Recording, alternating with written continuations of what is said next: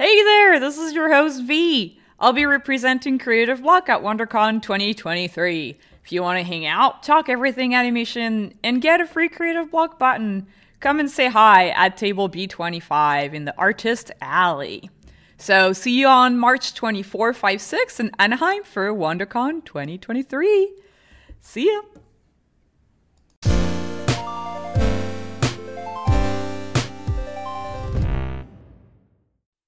Hey, welcome to Creative Block. We are your hosts, V and Sean. Yes, Sean Glaze, our guest from episode 66, also known as Lord Spew or Spew. Yes, he worked on Midnight Gospel as a board artist, regular show, Teen Titans Go, and he has his own streaming show, Dueling Drawing Request, which is, would you say, Sean, on a little bit of a hiatus because of Creative Block?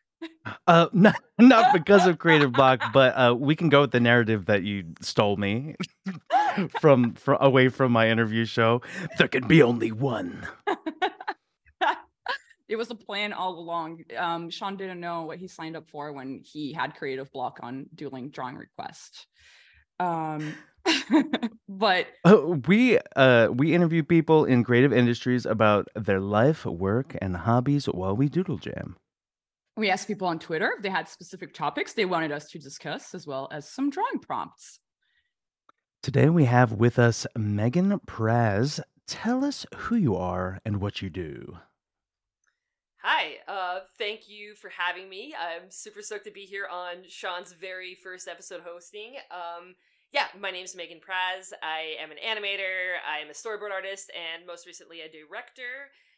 Woo! You probably know my work from South Park, Tuca and Birdie, BoJack Horseman, and then some other shows that haven't come out yet, and Q-Force, and a show that V and I actually worked on together that hopefully will come out at some point. Yeah, should be in spring on Netflix. Yes. So, and then I am also in my spare time a comic artist, and that's my other passion. That is so cool. I love that you have done so many of these shows. You have also done a lot of different positions. Did you start in storyboards? I did not. I started out as my first really big gig was as an animator on South Park, and when I first got into the industry, I thought that was what I was going to do my whole career, is be an animator, and that was not the case. That's crazy. That's really interesting that I feel like animating is this, I feel people are like animating's done, but it's not, because there are a lot of animators, especially for prime time, I would say. But I kind of want to ask you a little bit, let's rewind and go to where you went to school, and did you know that you wanted to go into animation, or was it more of a broad idea that you wanted to do art? Or what was kind of that path for you? Sure. To even go a little further back, I knew from the very beginning that I wanted to be in animation, because I was the kid who was watching cartoons every morning and sitting in front of the TV and trying to draw Roadrunner and Coyote, because I loved the old school Looney Tunes and Chuck Jones, and that was when you couldn't pause the TV to draw the characters. So I would just wait for that half hour of Looney Tunes to come on and as quickly as possible try to draw the characters.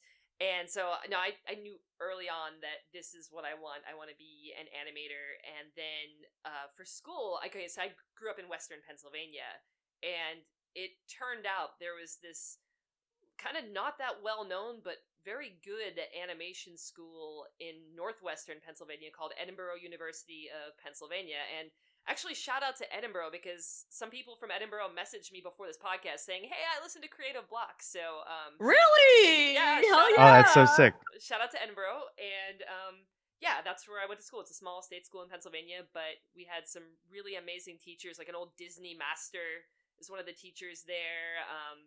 I could shout out all of my professors. They're all amazing. Shout out to Brad Patullo, who is a really awesome director and stop motion animator, and a lot of great people that I met up there. That's so cool. I love that. You say it's a state community, yeah. Not really a community college. Yeah, it's a state school. Yeah. Actually, it's now merged into a bigger university called like Penn West or something, but I refuse to call it that. It's always going to be Edinburgh to me. And yeah, it was great because it's in the snow belt of northwestern Pennsylvania, which means there's literally nothing to do all winter but like lock yourself in the studio and draw because it snows from November till April there, and turns out you can get really good at art and animation if you were just locked in your in the studio and drawing as it snows like 12 feet outside. So yeah. Was it a little bit of a like a generalist animation school? Because I went to U Arts, which is in Philly, Oh really? Okay. and it was a very like generalist animation school where you learn like every type of animation. Was it specialized or was it or did you like get to try a little bit of everything?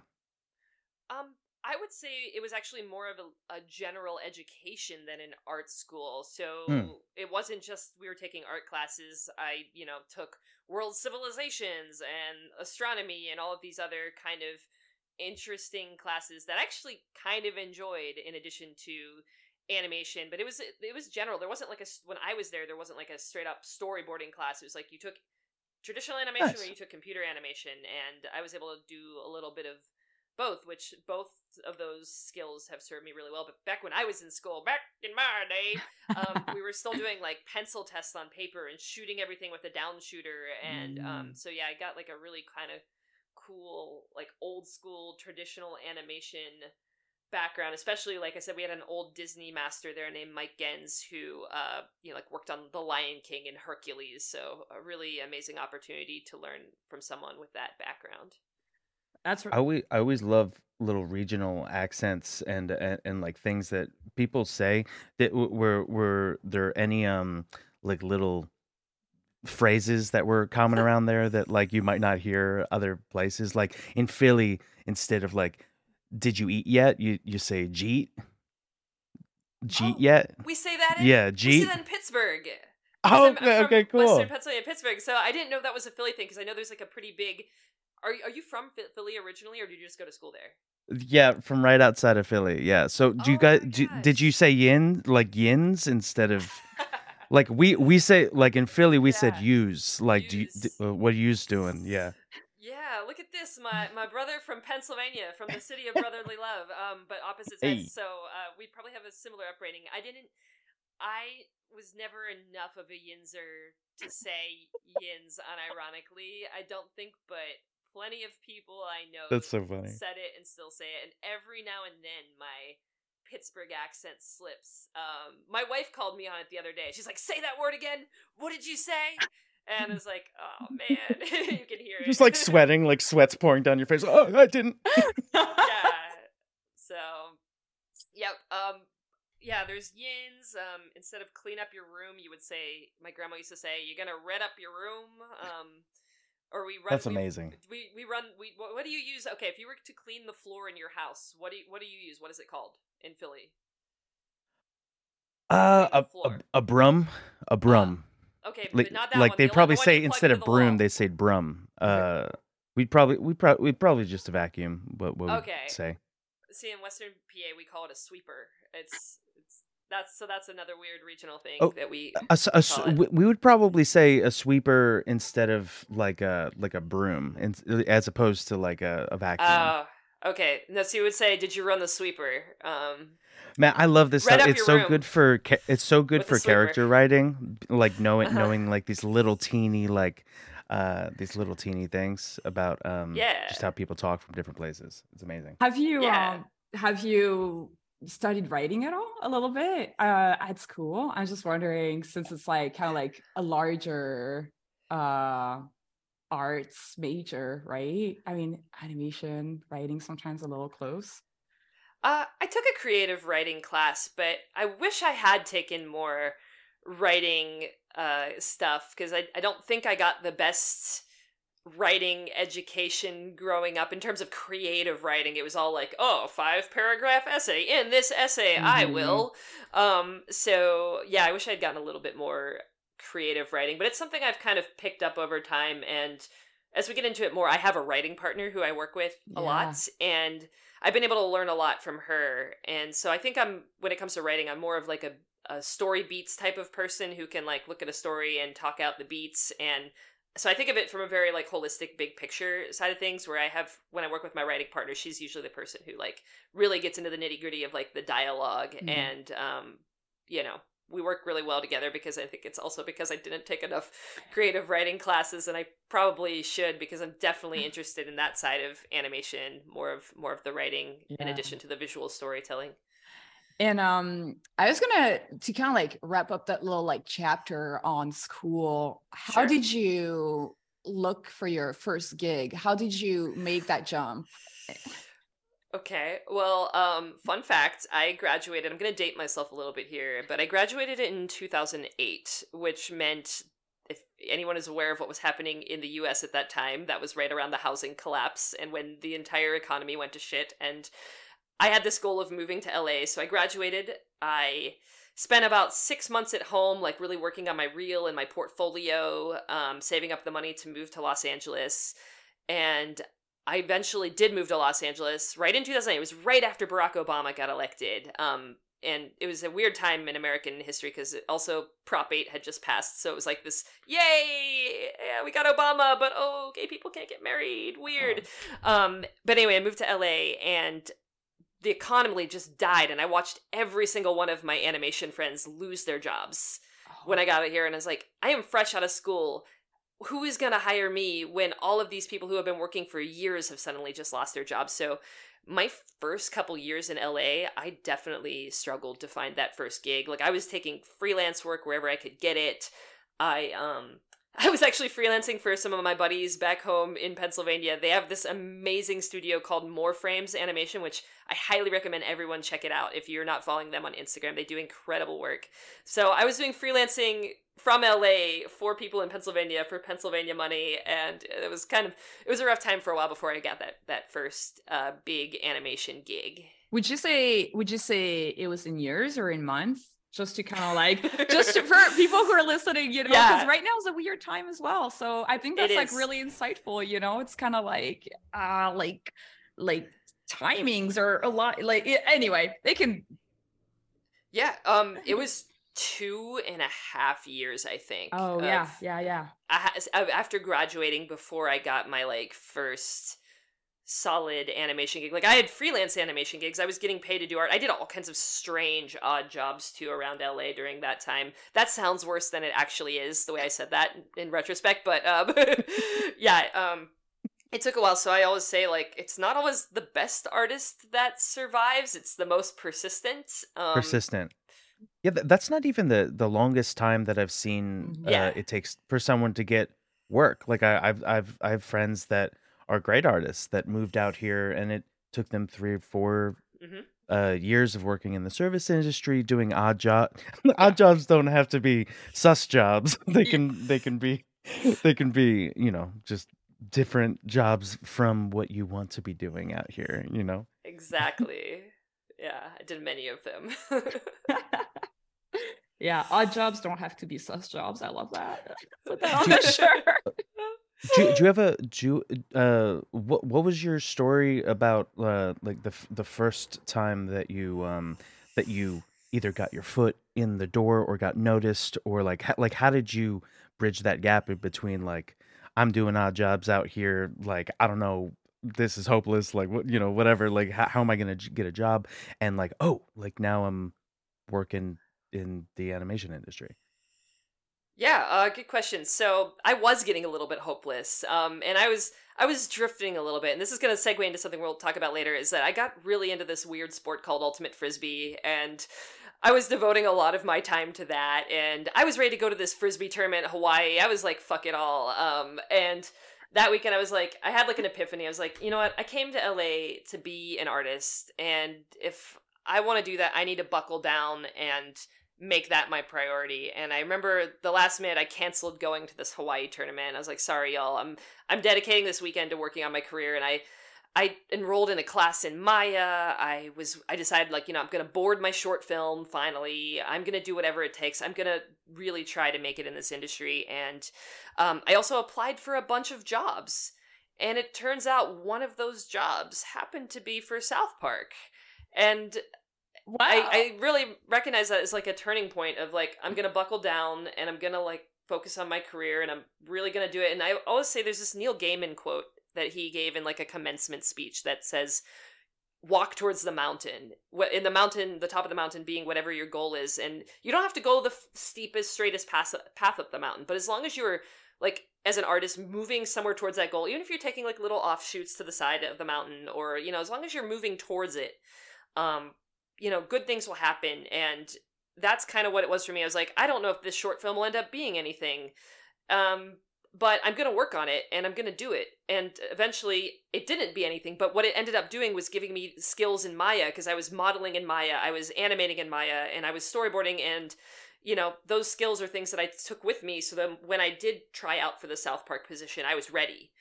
And so yeah, that to me is a very good example of when you have a career goal, just walk towards the mountain, whatever it is. And I feel like anytime you do your own personal work, it's always led me to other opportunities. It's always opened the door for the next job. Even if I think, oh, I'm not getting paid to do this, this is just something that is my passion, it always leads to the next thing.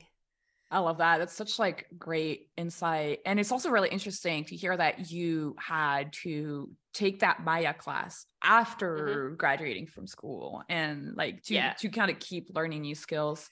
How did you apply? Where was the job posting? Was it on LinkedIn or like it was something that I guess it feels like a miracle that I got it to this day, because it's something that never happens. I didn't know anybody. I didn't have any connections. I applied online, and it was like when what do they say that quote is, when opportunity meets preparation, that's what luck is, or something like that. They picked my application out of my professors actually used to joke that they picked her out of 10,000 applications for South Park, but it was more like probably a couple hundred. But still, even then, I felt so lucky, and I knew that if I could at least get into an interview, that I could, be all right. And that happened. And then there's kind of like this long, complicated hiring process for South Park, which I don't think I will go into. But let's just say I kind of won an animation duel to the death. Whoa, that's which I know is crazy. gonna You're skipping over the most exciting part of the story. No, Yeah, I'm just joking. more I'm joking. questions and answers.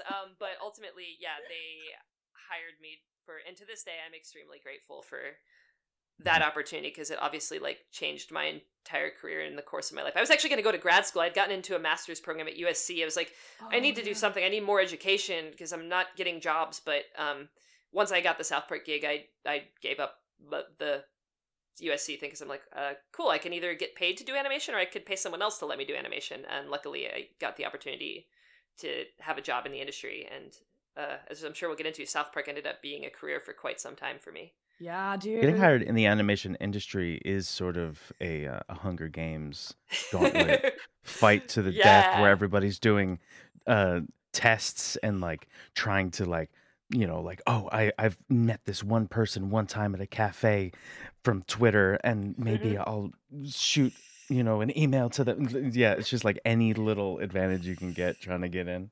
There's so much, you feel so desperate too, as like just like, someone take me under your wing. Like, they used to give me this advice in school, like, go show up to a studio, knock on their door, and drop off a demo reel. I'm like, who does that? That's terrible advice. It's so funny because it worked at a time. I did have a guest back, Vaughn Ross, who's kind of like probably like a generation before us, and he was like, I just pestered the studio until they took me in. And I'm like, now maybe that does work. That worked in the days.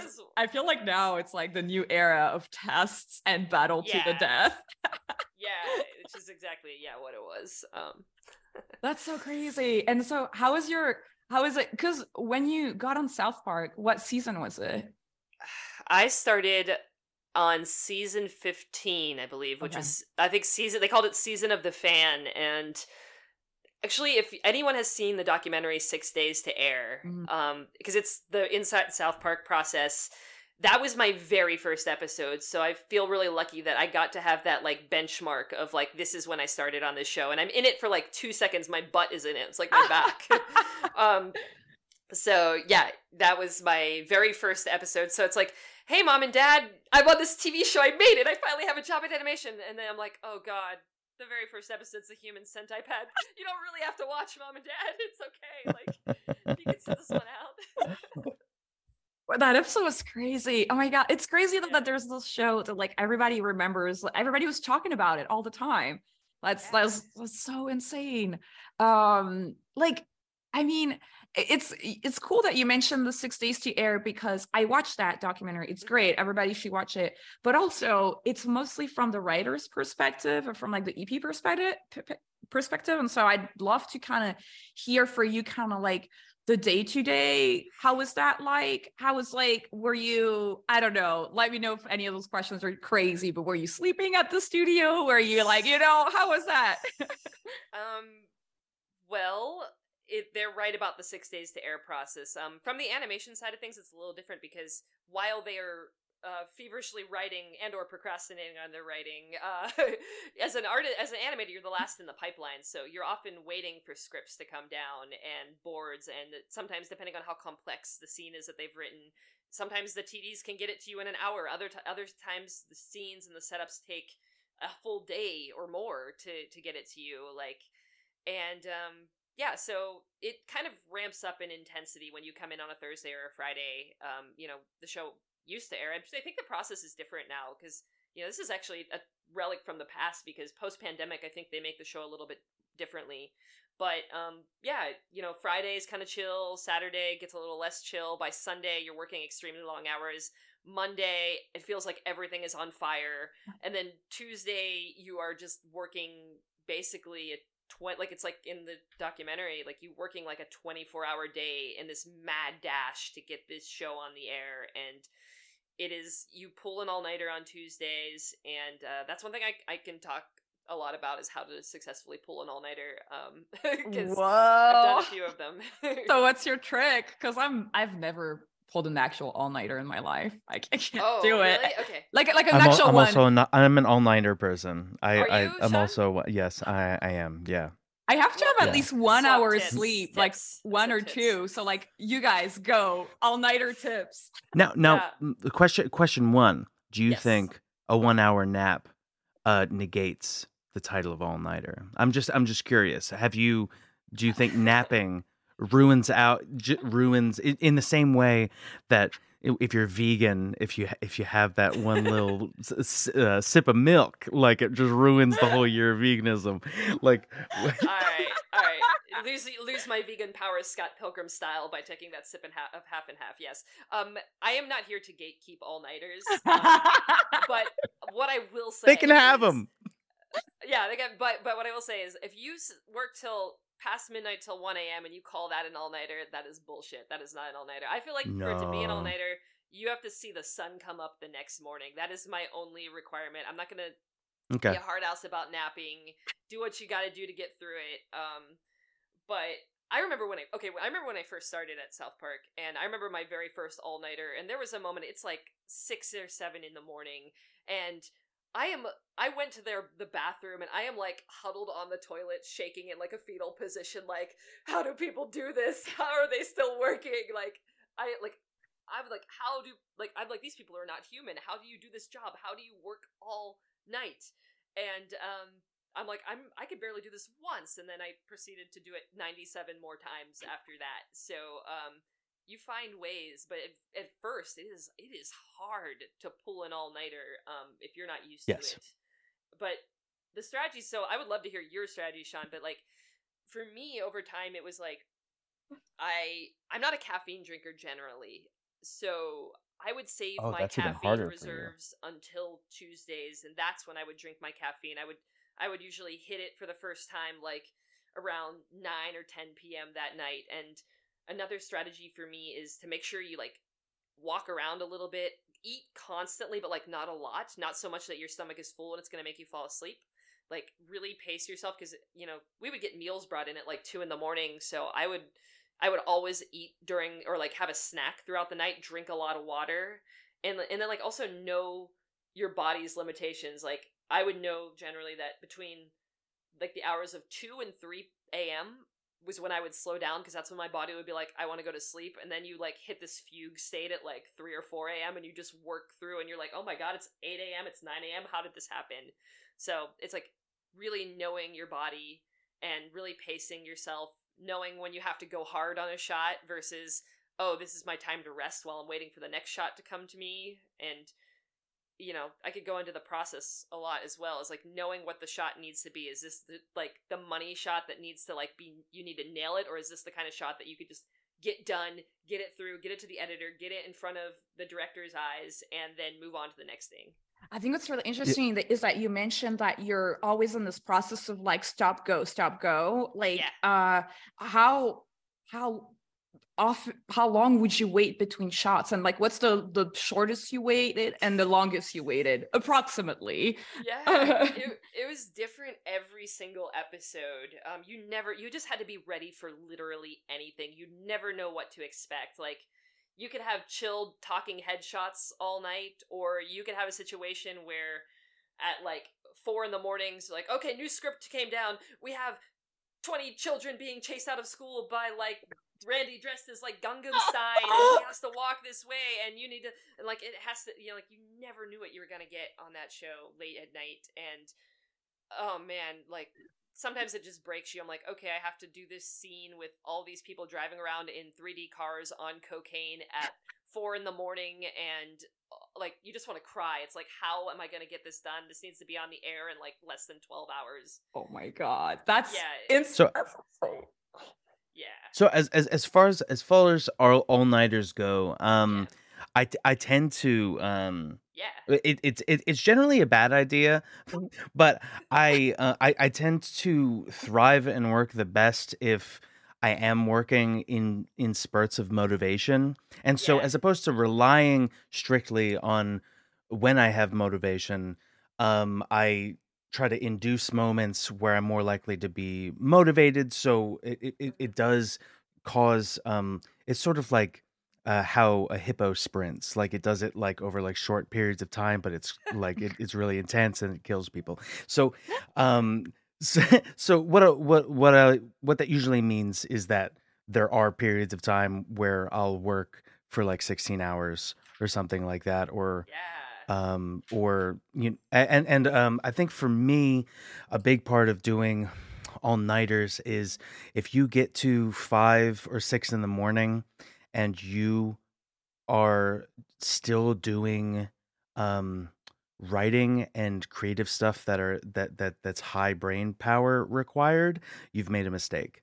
I think that as much as you can, especially if you're like if you're storyboarding or writing something, you have to get that done earlier by like 1 or 2, and then hope that essentially you're conditioning your body to be at least medium good at drawing, even if you're not thinking about it or have enough sleep.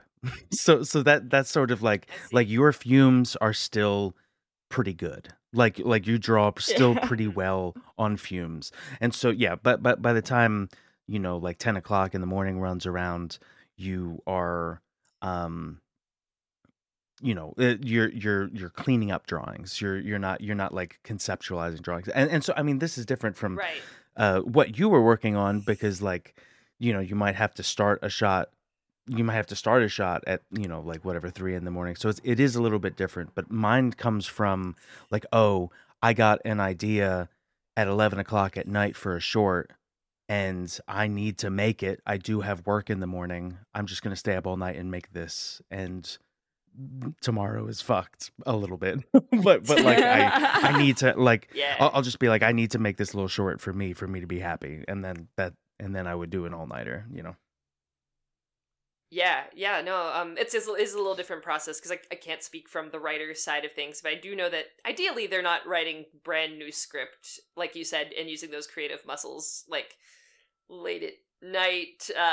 It's not to say it didn't happen, but I get that. And it kind of to answer V's question, because I realized I didn't fully answer it. It's like sometimes you are waiting for hours, like you have like a 2-hour gap and you just have to like chill out and you have to like just relax. And it's almost like being a relief pitcher in baseball. I don't know if you all are sports people, but like knowing that like you're chilling in the dugout 1 minute, just thinking like you're just spitting sunflower seeds on your teammate, and then the next second it's like, oh, it's bottom of the 9th, I gotta go in and pitch to the best hitter on the Astros and somehow win this game. You know, like and that's kind of the vibe. You need to be able to just turn it off and on. Like, there are times where I've worked straight through, like, you get in at 10 a.m. and I work until 7:30 the next morning, and I take breaks only to eat and go to the bathroom.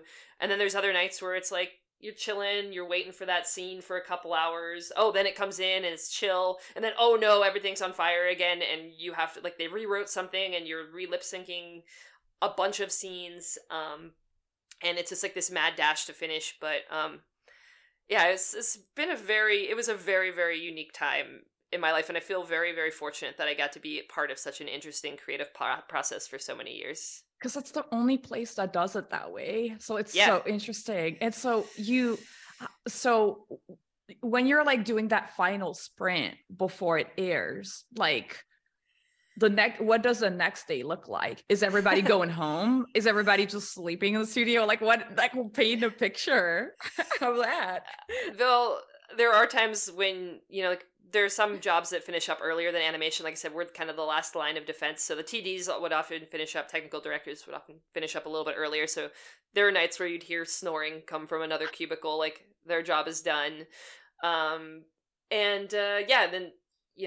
when the episode is done, when it's like kind of in the bag, your supervisor comes around and tells you, okay, you can go home, you're cut, go home. And there are people, I was lucky because I always lived close to the studio, but there are people that then, after having worked all day, would have to drive home like an hour in LA morning traffic at like 9 and 10 in the morning, and I never envied that. There were some people that would, if they had that long drive, like they would maybe sleep at the studio for a little while.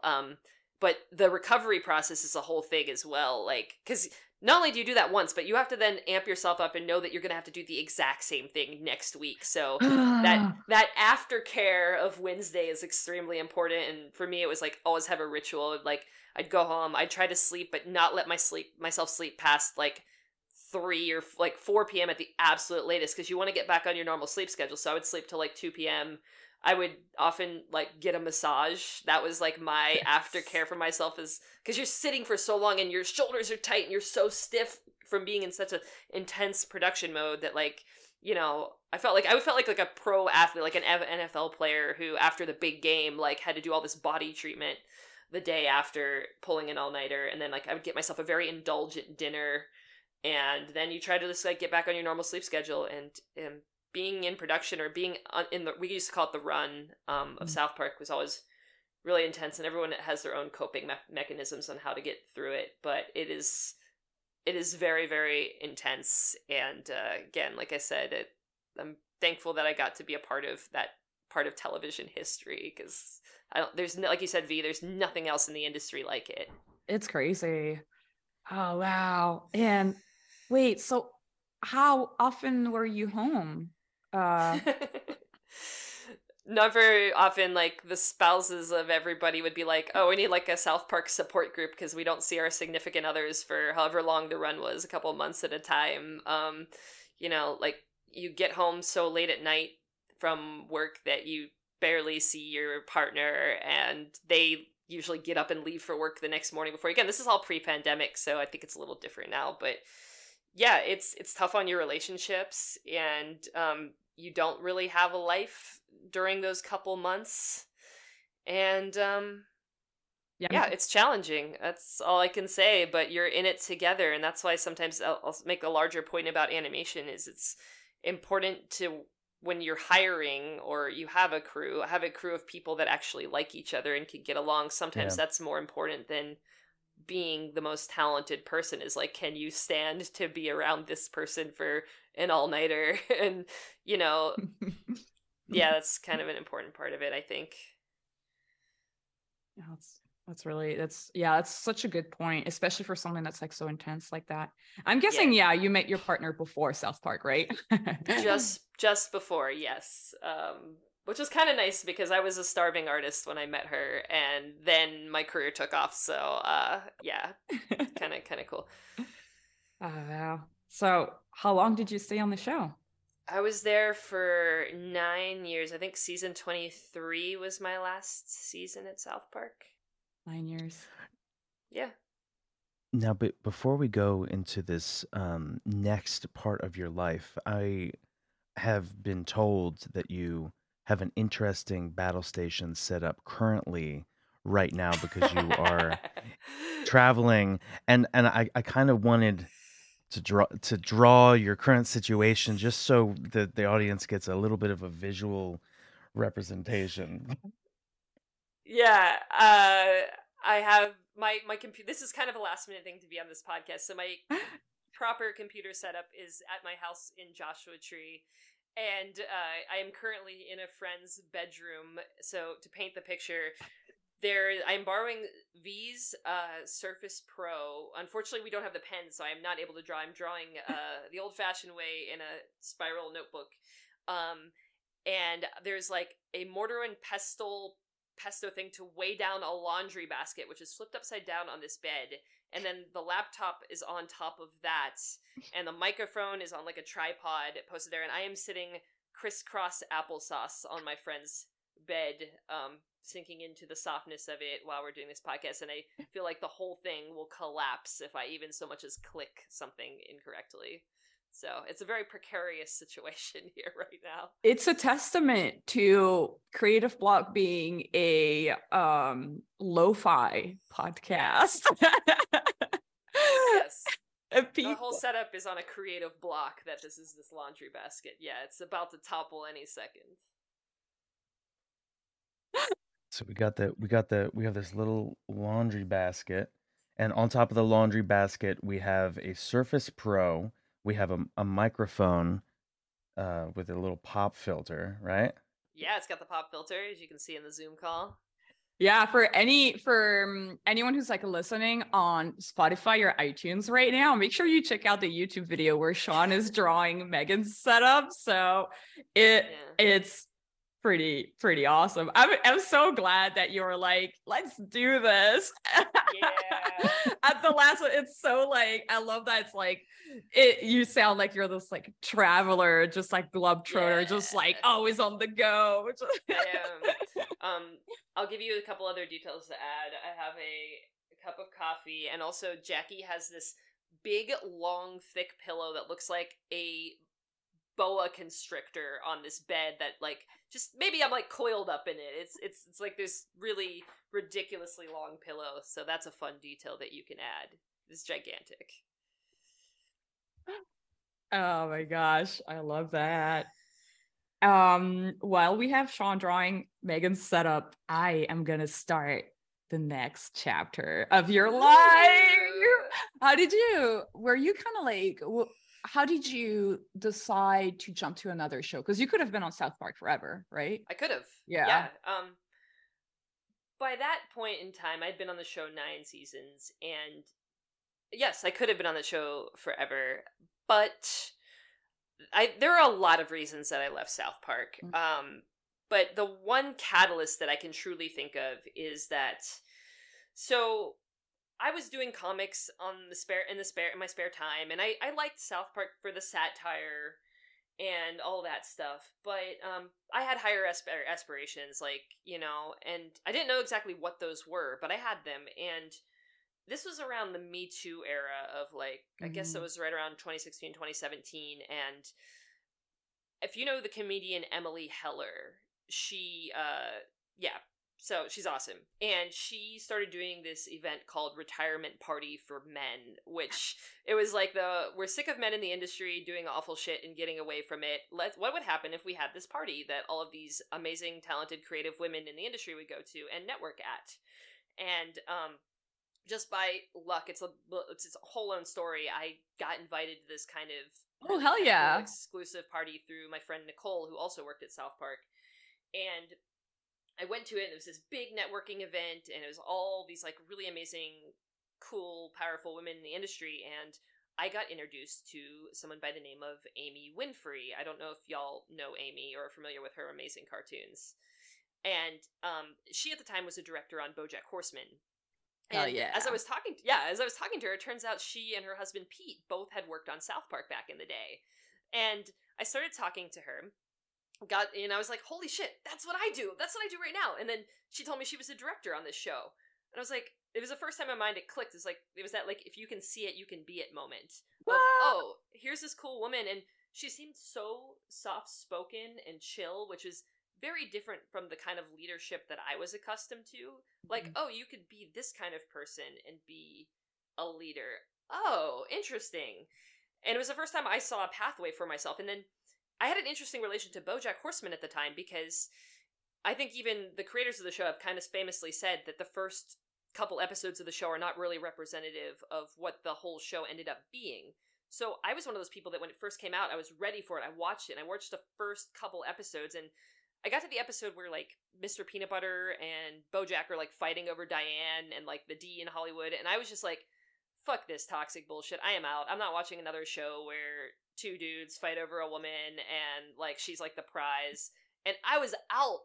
And, you know, as we all know, BoJack becomes this incredible, amazing, deep show not long after that. But and everyone would tell me, like, you know, watching BoJack? I'm like, nah, it's just not for me. Why are you guys watching this show? It doesn't seem that good. And had I discovered that sooner, who knows? I might have worked on BoJack sooner. But after meeting Amy, and I also met Ann Walker there, who was directing on BoJack, and after meeting the two of them, I was like, oh, these people work on this show. I got to give it a second look.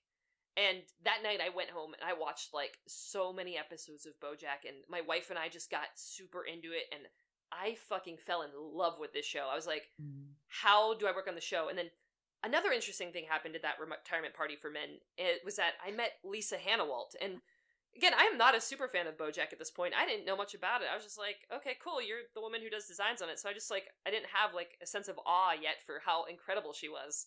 But I chatted her up a little bit, and I was talking to her, and I think we got to asking each other, like, what our dream projects would be. And I was saying that, like, I would love it if there was, like, a Broad City, because I love the show Broad City, but, like, in animation for women. And it was so funny, because at the time, she was already working on Tuca and Birdie, and she was like, well, I have this show.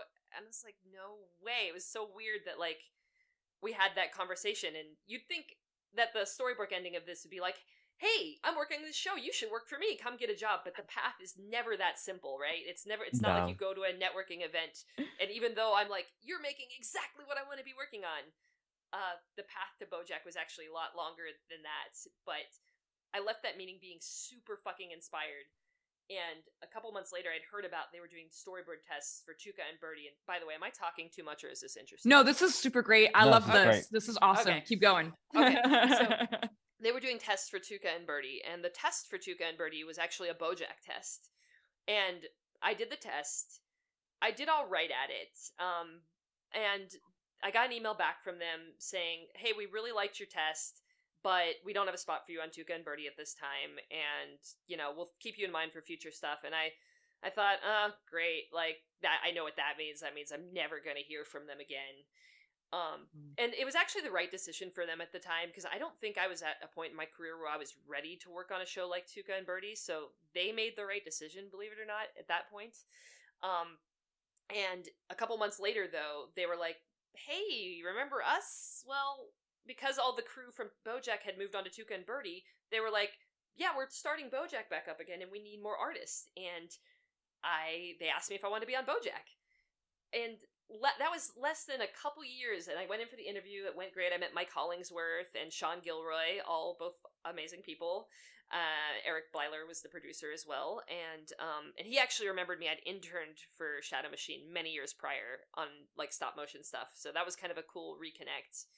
But they hired me, and so during my off season of South Park, I worked on season 6 of BoJack Horseman, and lo and behold, my very first day walking in, I find out I'm on Team 2, and my director is Amy Winfrey, and what? I was just like, oh my god, mind blown. I can't believe, like, 6 months later or whatever, I am here, I am working for you. I get to work for this woman who I admire so much, and because I mean, at that time I had watched every single episode she had directed and was just in awe of everything that she had done. And I'm like, cool, I just hope I don't disappoint you. That's so crazy. So you said that you were doing this during your off season, but did that mean that you wanted to go back on South Park, or were you just kind of like worried, like kind of waiting for the other shoe to drop, or like kind of what was the... Well, that's another interesting thing, right? Like, so I wasn't ready to leave South Park because I didn't know if I'd be a good storyboard artist. This is my first storyboard gig. I've been an animator my whole life. Like, what if I suck at this? Or what if I don't like it? Or, you know, the South Park money and schedule's pretty good, you know? Like, do I want to leave that? One thing I wanted to ask about when you were getting onto these shows and retroactively looking back, you said like the first time around you took a test and it didn't work out. There's a lot of people that probably listen to the podcast that are in that same position taking tests and maybe they don't understand why they got on. Looking back at it, is there anything that you think that you did wrong or any advice that you can give to past you who did that test and maybe you know now how you could have aced it? No, because I actually think I did the best I could have for my ability at that time. And I think it was true to what my skill set was. And I think they made the right decision for not bringing me onto Tuca and Birdie, which I can get into why when we talk about the difference between the styles of BoJack and Tuca. But I wasn't ready for a show that was like, you know, I'd been an animator at a desk for all those years, like not drawing as much as I should have. I wasn't ready for like the free-flowing style of Tuca and Birdie yet. To be completely honest, I would get there later. And so I don't have any regrets on that test. I feel like I set the file up well and they made the right call by not hiring me for Tuca that time. I got on BoJack, I learned the system, I learned the studio. That was a show that I was extremely well suited for coming from animation because it is so acting heavy. It was, you know, it was very puppeted. The storyboards themselves, they had to be very tight, and coming from South Park, I really understood well how Flash worked and how to like build kind of like a quote unquote rig. And I was good at timing and I was good at acting, but my drawing wasn't there yet to be, I think, good enough to be on Tuca. So I have no regrets about that. I think everyone all around made the right decision. And then, you know, as we would see a couple years later, I would get onto Tuca and Birdie. And by that time I was ready and I was so stoked to be on a show like that. I think that's like a really great point you're making, because I feel like it's better to not get on a job that you're not a good fit for than accidentally get on a job that you're not a good fit for. Because then it really, I don't know if you've ever experienced that yourself, but for myself, it has happened in my career where like I got hired and I wasn't the right fit. And then you're just kind of like, well, this sucks. Like, do I suck? Am I like a terrible artist? Like, what is going on? And you have like this kind of like cognitive dissonance between like your actual skill set and what's happening. Yeah. So I do feel like this is like a really mature and great answer to that question, because it's like, yeah, it's better to not be hired on a show you're not the right fit for at the moment. Yeah. Yes and no. Go ahead, Sean. Oh no, I was just gonna say, yeah, for people listening who might not understand this, just to peel the curtain back a little bit, each show that you're working on as a storyboard artist, they have different expectations for the boards. There's certain shows where, there's certain shows where you're building the radio play. There's certain shows where you're timing things. There's certain shows where you go into the show and they have pre-made puppets and rigs that you can drop into the files, and you're like redrawing facial expressions and moving around the parts. And then there's some shows where you're drawing everything and you're doing dynamic acting and action, and like every show is going to be different. And it is, like you said, it's helpful to get onto a show that that best suits where you're at, unless there's a period of time on a show where you have an opportunity to learn. And that's also great, right? Like sometimes there's a show where they're like, we know you can get there, we're gonna help you get there and give you a chance, you know? Right. And you know, the reason I want to say yes and no is because I don't want anyone to take away from this that like, oh, if you don't think you're qualified for something, you're not ready for something, don't sell yourself short. Like, because you know, sometimes being on a show that you're not ready for and getting thrown into the fire and having to adapt, like, that's what happened to me on South Park when I started. It was not easy. It was so hard to, like, jump into that intense of a production schedule. And you adapt, and you surprise yourself. And, you know, I went from being who I think I was the worst animator on that show my first 2 years to, I think, being one of the people who got some of the toughest shots on the show and could be right in there with everybody else. And, you know, so I'm really proud of the fact that that's like, give yourself room to grow. And I could say the same with BoJack. Like, I started out And I went from that point where I was such a green storyboard artist and to assistant directing on Tuca and Birdie, and eventually directing on another show. So, give yourself room to grow, and don't be afraid to challenge yourself in a job that you think, there's a difference between something that's going to be challenging and something that is truly, like V said, not a good fit. So never sell yourself short, and especially because women tend to do that. They tend to think, oh, they tend to shortchange themselves. So I want to really emphasize that don't ever sell yourself short if I think that's very true. Yeah. What you just said, especially for women tending to like be like, oh, if I'm not there yet, I shouldn't even apply. It's like, right. No, fuck this. Apply to the job. Exactly. Yeah, do it. Yeah. Put yourself out there. It's the only way you're gonna learn. Yeah. And that's so great. Yeah. Yeah. What would you say? Did you, when you started on BoJack, were you like, okay, I got this, and now I'm done with South Park? Or did you go back to South Park for a little bit? Did you do a little devil dipping for a while? I did go back to South Park for a little bit because a weird thing happened while I was in my season 6 of BoJack, was that everyone was getting ready to roll back onto season 2 of Tuca and Birdie, and that was like our whole hope. And I was like, when season 2 happens, I think I'm finally going to be ready. I'm going to pull the plug on South Park and give up this stable career I've had for 9 years and jump onto Tuca and Birdie, and I'm going to be ready.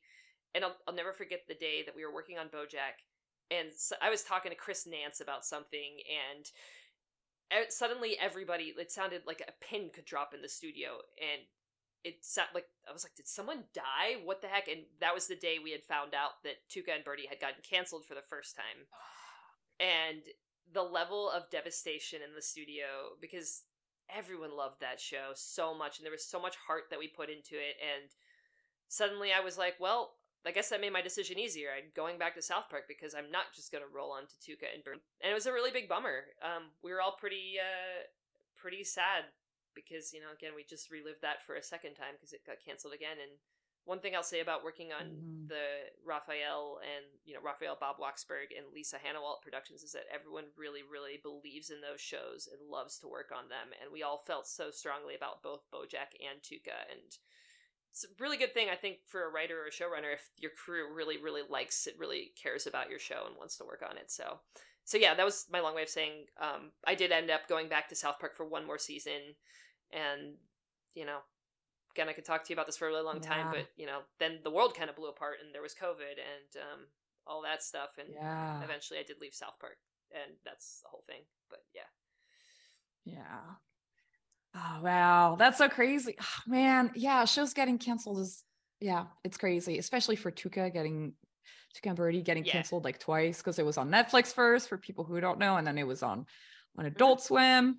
And then, boy. Oh, I got to work on the last season of BoJack though, which I was extremely proud of and honored to be a part of. That's awesome.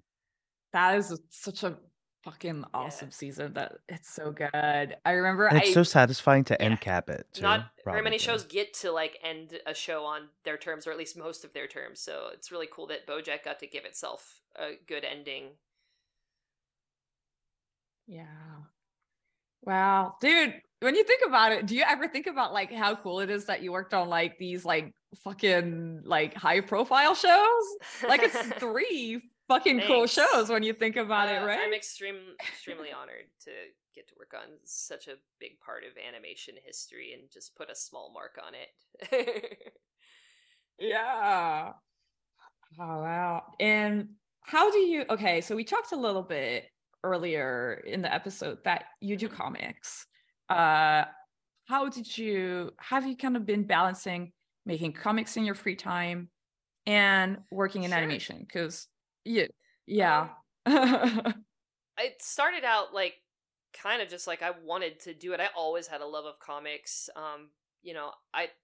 That was what I was drawing in like high school. I was always drawing cartoons and comics of like my teachers and writing my own little stories. So that was always a thing I did in my spare time. And one of the things that I think can be really creatively fulfilling is when you're working on a show and you're always executing someone else's vision, it can kind of drain you creatively. And I think it's really important as an artist to always kind of have your own thing going. So like whenever the industry does not go your way, or you're on a project that you don't like working on, or there's a lot of negativity out there, right now in the industry with so many shows having been canceled, like the thing that I can always fall back on is I'm doing my own thing. I've got my own thing going. So comics have kind of always been that for me. And for during while I was working on South Park, it was kind of my way of keeping my drawing skills a little bit more fresh, because I knew I eventually wanted to like maybe move on to something bigger, whether it be my own project or storyboard. So, when you're just animating in a computer all day, that was my way of like, oh, I'm going to draw in my spare time and like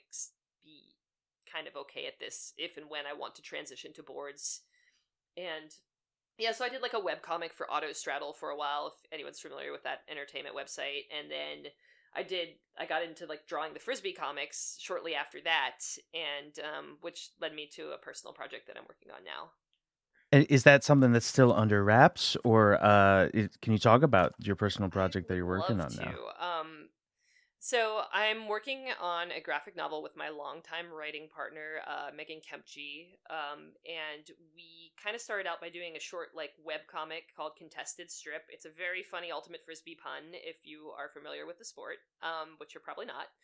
And but we wanted to do, we were doing like kind of short one-off things that only people who play ultimate would understand. It was very like kind of insider comic, but we wanted to take that and turn it into like a bigger narrative story. So we wrote this long graphic novel that just started out as kind of an idea and then turned into like a 200-page epic graphic novel. And it's kind of this thing a la the Mighty Ducks or Ted Lasso or Moneyball, where you don't have to actually play the sport to enjoy it. Like, you don't have to know about the ins and outs of hockey to enjoy the Mighty Ducks. It's a pure like sports comedy ragtag team of underdogs who try to win a national championship, and there are all these fun characters and ridiculous things that happen throughout the comic as they're on their route to winning a national championship. There's drama, there's intra-team relationships, there's heartbreak, there's romance, there's all kinds of stuff that happens. So it's a project we've been working on for about 4 years, and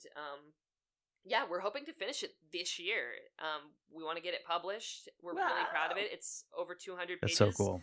I'm really, really, really stoked on it, and been working on it for a long time. And it's 4 years in, and I'm still into it. I'm still like, this is the thing I want to be working on in my spare time, which is kind of cool. That is awesome. I feel like a lot of people struggle with that, like sticking to a project. Do you feel like having a writing partner also helps because you can keep like psych each other up about it? Exactly. Like our whole MO with this comic, if nothing ever comes of it, if like the world blows up tomorrow, I could still say that like I had such a fun time writing it with my writing partner. And it's the other thing is it like feeds back into my own career, is like, when we're talking about story and plot and planting and payoff and foreshadowing and all of these things, these are all things that work in my animation career, all things that like help me become a better storyteller, whether it be boarding a scene or directing. And we've had some really amazing artists that we've hired to help us with the colors and some of the other line work. So that's made maybe I've had to suddenly go from being a person who, this is exactly what I want, I know how to draw it, to, oh, I need to be a really good communicator because I need to be able to communicate what I want to this other person who's helping out. And I think all of that side project stuff that you end up doing makes you a better at your career. Like, it made me a better director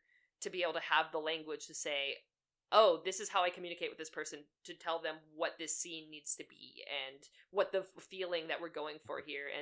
And like you said, like feeding off of another person's creativity is great. Like, I don't think I would do this if it was just me. I'm not motivated enough on my own, but like just Ro and I, or Megan, the other Megan, making each other laugh is like my constant motivation in this project. This is like, we just love cracking each other up, and it's very, very special to have that kind of creative relationship with somebody. Do you feel like making sure that you're working on your own personal projects throughout all this time, do you feel like it's contributed towards when you storyboard inserting yourself just a little bit more into the work rather than like there's one way of approaching a storyboard or something where you are doing exactly what you think the safest thing to do for that scene would be, versus like, how would I do this as a like a personal creative? Like, has that had any effect on your taste or your vision or execution on boards? I think for me, boards because you are working for someone else, it's really understanding what the writer wants, what the intention is. So, like, it's really trying to get into the showrunner's head. And if you have a showrunner that you, like, really, really agree with, I think that could be, like, what they're trying to do and you see what they do. Like, you can bring your own Sure. personal experience into it, but it's ultimately, like, how do I execute this vision? And if I could give an example from BoJack, actually, would that be cool? Because I Yes. Of cannot course. stress enough how much I admired the writers of BoJack Horseman, and especially Raphael as the showrunner, like how much empathy and emotional depth he would bring to characters and the storylines in that show. And probably I would go as far to say the greatest honor of my career was to get to work on, if you're familiar with the penultimate episode of BoJack Horseman, The View from Halfway Down. It's like that epic dinner party one, Yeah. and I got to do, Mhm. Amy Winfrey directed that. Again, amazing directors, so Wow. brilliant. I'm so lucky I got to work with her. Um, but she entrusted me with doing the secretariat bits on that episode.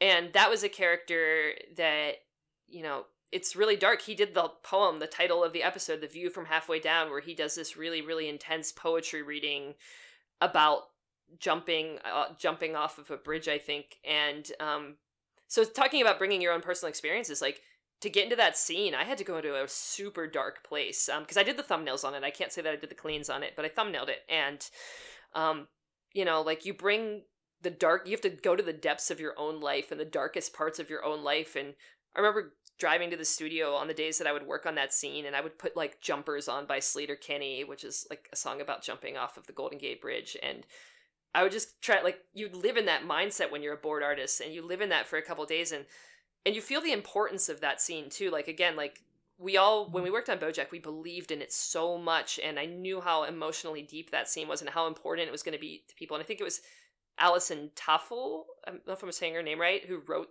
that episode. And yeah, like, so bringing a part of yourself and, like, into that performance and putting yourself, like, grabbing the depths of who you are and the darker parts of your own story and putting it into that character to, like, serve the scene. I was so, like, I felt so lucky that I got to work on that, and I think that scene really resonated with a lot of people, and I loved that episode of television. So, like, yes, you bring yourself to it, but, like, you're ultimately serving the creator's vision. And I'd work on anything that Raphael or Lisa made for that reason, because I love, like, the emotional depth they brought to everything that they, and how thoughtful they were about all the characters. And yeah, be a showrunner that artists want to work for. Write good stuff.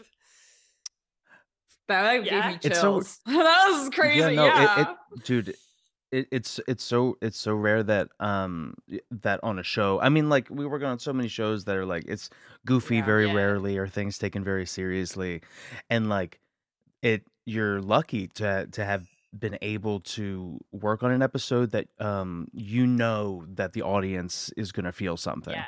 or you hope that they do. You know what I mean? Yeah. But like, a lot of the time when you're watching cartoons, no one feels anything except for, like, laughing, Right. and that's great. But like, I've only had one experience like that when Yeah. I was working on the Midnight Gospel. There's an Yeah. episode where Duncan Trussell Mhm. it's literally a conversation with his mom who's going to die, and in the Oh. episode so the first scene I had to storyboard in that last episode was him burying his mom and that mushroom Mhm. growing out of her. And my storyboard partner next to me was storyboarding like funny bears and like pitching like little bear jokes, like the little bear doctors running around who are like doing cute stuff. And I'm like, you get to do that? And like, the very first scene I'm working on this episode, like it's someone like sobbing, and like Yeah. a really emotional moment that really is an important part of the series. And I was like, okay, all right, so I guess today I'm gonna be sad. Today I gotta get into that mode. Like, Right. I gotta act, Yeah. And yes, some of those scenes in that episode make people cry, and Yeah.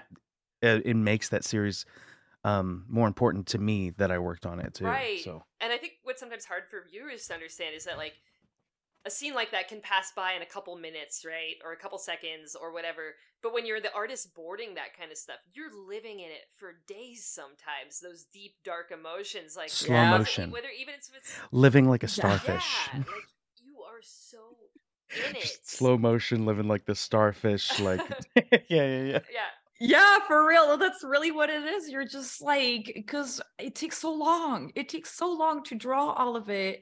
And oh my God, that's crazy. And being in that mindset for, slow motion is the right definition of that. Yeah, That's so crazy. you dig into the feelings, right? Like, I don't think it works to be disconnected from it. I think it's really important to like live it and be in it within reason of, you know, taking care of yourself. But like, you come home from work that day and you're like in a sad, upset mood, and your partner's like, "What is going on?" I'm like, "I actually had a great day. I'm just still in this scene." So and then in contrast to that, so I'm like, I was very proud of that scene on BoJack. And then on South Park, I'm like, well, but then there's also the pride that came from like animating Tom Brady shitting himself. So there's the opposite ends of the spectrum of like, oh, here's this silly, stupid sports thing that makes me laugh, and I'm so proud to say I got to do that. But then also then there's like the depth of a character dealing with suicide and the regret of it, that, you know, in the penultimate episode of this epic BoJack Horseman story. Dude, Yeah. wow. So good. About your comic, about your ultimate comic. And like, are you publishing it anywhere online, or is it just like in your computer vault? It is in the computer vault, but we do have snippets of it on Instagram. We are at Contested Strip. You can also find that through my own personal handle at Megan Praz. But yeah, it's on at Contested Strip. We have a couple, like we have the first scene of the comic on Instagram, and we're still kind of figuring out our plan for release. Like, you and I have talked about this before, but like the idea of like making, in a world where everything is digital, like an idea of like making a book that people can hold is so important to me, and like having like a physical record is something I've made. And so that is our MO, and I'm sure we'll do some sort of online release eventually, but right now it's still like kind of in the vault. The first scene exists, and it's so hard to draw a comic and then also keep up with the social media aspect of it. I need to be better about that. I've never really you know, tried to make my social media presence be as big as it could or should be. So hey, hello new followers, maybe we'll pick up some followers from this. But we're gonna dude. And I was just gonna say, but it's a testament though that you don't have to have a big following to work in animation, because sometimes people can get a little hooked up on that. But anyway, you have a very like small following. I get like 1 or 2 likes on my tweets. V's here like got like 8,000 likes. I'm like, I tweet something that I think is profound, and it's like 1 like. I'm like, cool. It's not gonna stop me from putting my opinion out there. But yeah, maybe there's a purity in that. I don't know. Dude. Yeah. Dude, I will tweet something that I feel like is brilliant, or I will draw something that is meaningful, and it'll get like, no one will look at it, but if I tweet out it's like a fart joke, or like something so stupid, it's like the stupidest meme I've ever drawn in like 1 second, like that's what ends up that's what people end up seeing, and I'm like, okay, great. Cool. It's a testament to being prolific and being persistent. I think it's just like the internet works better with silly. I think if you want to be deep and meaningful, books are better. I do feel like there is a format, because when you're on the internet, you're you know, when you like turn on your phone, you're not thinking to yourself like, I'm really up for some deep thinking today. You're just, you know, you're like, let me distract myself for 3 seconds. So it's tough. It's tough, but I don't know. It's interesting. These are like interesting things, like different worlds to think of, right? Yeah. Oh man. I want to hear about when so you're making this Ultimate Frisbee comic. Do you have any stories of things that happened in real life that you use as,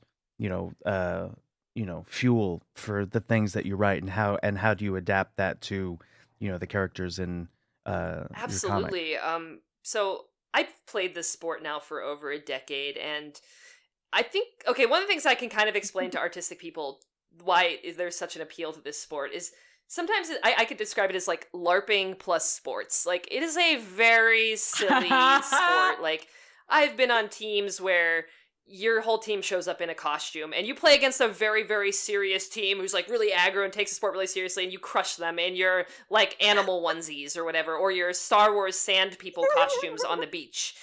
Whatever it is. So, there's that. And like, I've been playing for a long time. So one summer I was really into Frisbee during one of my off seasons from South Park. I went to a beach national championship tournament. I lost.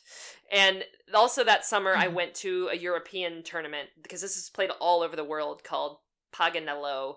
And I remember being at a house of people who like were like Frisbee lifers, really hardcore. And I remember talking to this one guy who I really admired. I knew him to be like a very, very good ultimate Frisbee player. And we did this game, Two Truths and a Lie. And he was talking, his lie was, I've won 3 ultimate tournaments. And he's like, no, actually it's a lie, because I've only won 1 in my entire career. And I had this epiphany of like, why would you keep doing something over and over again for all these years if you've only won 1 tournament? Like how could you keep dealing with all of that heartbreak and lack of success and still be so love this sport so much that you're willing to travel to Europe for it? And that was kind of what birthed the comic is like. You love something so much and it doesn't love you back, whether it's a person, whether this is the animation industry, you love it, but it doesn't love you back.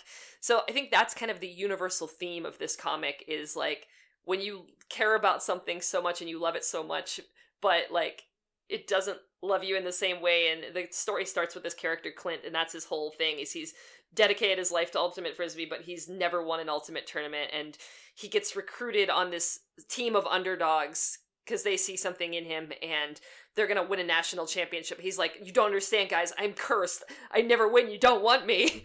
And they're like, no, we got this. And then like, same kind of what you said, drawing from real life, is all these other characters are kind of the amalgamation of people I've known throughout my playing career. Like, there's the super aggro jock, we call her Kate Carter, who's like really serious, lifts weights, like really intense. She's like the fire. And then we have this character named Cheese, who's the ice, and her jam is that she's like the silly, like the partier, the one who's doing jello shots on the sideline. And the contrast between those two people who like kind of can't get along with each other because they represent such opposite ends of the spectrum. They're both very good at Frisbee, but they, there's the tension between them at all times of, I'm the partier and drinker who shows up to the tournament drunk, but I'm awesome. And the one who's like, I'm doing sprints and I don't drink and I'm keto and Whole30 and, So we have like some kind of interesting character dynamics like that in the comic. We have the old superstar who's retired. We have the old man who's been playing forever, and I don't know, who's just like was there from the beginning of the sport. And we have like the youths. We have these 2 young twin characters who are like 18. They're fresh out of high school. They're super enthusiastic about the sport. So it's kind of got all this interesting cast of characters. We have the aggressively heterosexual couple on the team, because one of the things about Ultimate that's kind of unique from other sports is that it's a co-ed sport. Men and women play on the field at the same time, which is unlike, again, this is why I think will make it different from other sports manga and other comics where, like I love things like Haikyuu and Kuroko's basketball and stuff, but it's generally very male. But Frisbee is a sport where you have these mixed gender teams where people play on the field at the same time. And so you always have those like really, like I said, aggressively heterosexual couple who's just like making out with each other the whole time. And it's kind of fun to have that kind of dynamic. And, oh, your ex is on the other team, and oh no, they're your rival, that kind of thing. Yeah. That's so funny. That's so good. I'd never thought about the co-ed part of it. That's just so good. I wish that I could do a touchdown dance with my partner. You know what I mean? Like you do a little tango at the Yeah, it's called a honey pass when you throw it to your partner, and exactly. That's so cute. Yeah. And then everyone's like, nepotism. Like you chose them. It's favoritism out there. And I want to emphasize that even though there is I have warning, there's a little bit of heterosexuality in this comic. It is also very queer. Me myself being a queer person, that's really important to me. So there are queer characters, and there's also some queer drama more than romance, but yeah. So that definitely is this comic as well. So hopefully there's a little something for everybody in it, and even if you're not a sports fan, you can be in it for the frisbee drama, for the interpersonal drama. Yeah, dude. Sounds so fun. I'm like, you pitched it so well. I'm like, oh my God. want to see. Yeah, I want to see these characters. I'll send you some images. What? Yeah. What was it like? Because I mean, you started off on South Park, and you work on some of these shows that it feels like there's not quite as much action as there might be in a sport comic. How was that for you, like getting into the mindset and switching gears to something where it's like you have a little bit of action, you have a little bit of comedy, everybody is you know in mid-action, you have dynamic poses, stuff like that? Well, I have always loved sports and drawing dynamic sports poses. I'm from Pittsburgh, Pennsylvania. I was drawing football players and Pittsburgh Steelers, like, from the time I could pick up a yellow crayon to draw their yellow pants. Yeah, like, that came natural to me, but it definitely is pushing me artistically because, like you said, most of my boarding experience is a little bit more sitcom-y, and it's more comedy than action. So I've had to pull a lot of reference. Like, one of my favorite things to reference is the Young Avengers, Terry McKelvey's Young Avengers. Like, I read a lot of comics, so I'm always looking at the dynamic angles they're using for fighting poses. And I'm like, how can I translate this to frisbee and sport? And, you know, there's a lot of great sports photography out there too. So I'm like analyzing what makes good sports photography, like, oh, the depth of field, how the background is blurred, or like, you know, like what angles can I achieve that you can't achieve on a camera because you're not on the field. So it definitely, that's one of the things I love about it, is how much it's pushing me artistically to think more from an action mindset. And, you know, again, I'm referencing things like Haikyuu and other sports. There's all this great sports manga out there to choose from, but it's a very good point. Yeah. To like go from, like, I always am like, can I be more dynamic with this angle, because I've come from TV where staging can be a little bit more flat, a little bit more straight on, and how can I, you know, what panel best serves the story is another thing. Like, do I want to do this dynamic angle just because I think it's cool, or do I actually think that this angle is telling the best story? And, you know, that's kind of my favorite part of it. That's what it's all about. That's what we do. That's our job as visual storytellers, right? Is to, like, serve the story. A cool drawing is great, but, like, what's the thing that's going to tell the best story or make you feel the character's emotion the best? So I wanted to tell you as a way to connect to you. I have in a storyboard on a show storyboarded frisbee stuff. No, what? I want to see it. I have. So there is in one of the Halloween episodes of regular show that I got to write and storyboard on, we were coming up with things that the characters were scared of, and basically the bit is that they land on this planet where anything that they think about that they're scared of manifests and tries to kill them. Yes. So what we were writing is that we thought it would be funny if the thing, like, Skips doesn't want to talk about what he's scared of, and then they pressure him, and they're like, "What are you scared of? What are you scared of? Why don't you tell us?" And then they start manifesting, and you see just like a little bit, and you see like a frisbee come into frame, and he's like, "Oh no, frisbee freestylers!" And there's all and like this guy like comes out of the shadows with a frisbee spinning on his finger, and he's like, "Bro, go long." And then all these frisbee bros like are doing like tricks under their legs and spinning the frisbee and like passing it to each other, and he's like, "No!" And like and they all like start pelting him with frisbees, and he dies. My God, I love it. But I have boarded frisbee stuff in a show before. I love it. I need to see this. And to be fair, most ultimate frisbee players are also terrified of freestyle frisbee players, because that's a different thing. And I am, it's a different so monster. scary. Yeah. Don't ask. What's the difference? What's freestyle frisbee? I've never heard Sean of could it probably before. explain it better than I could. I'll let you explain it. Oh, okay, yeah.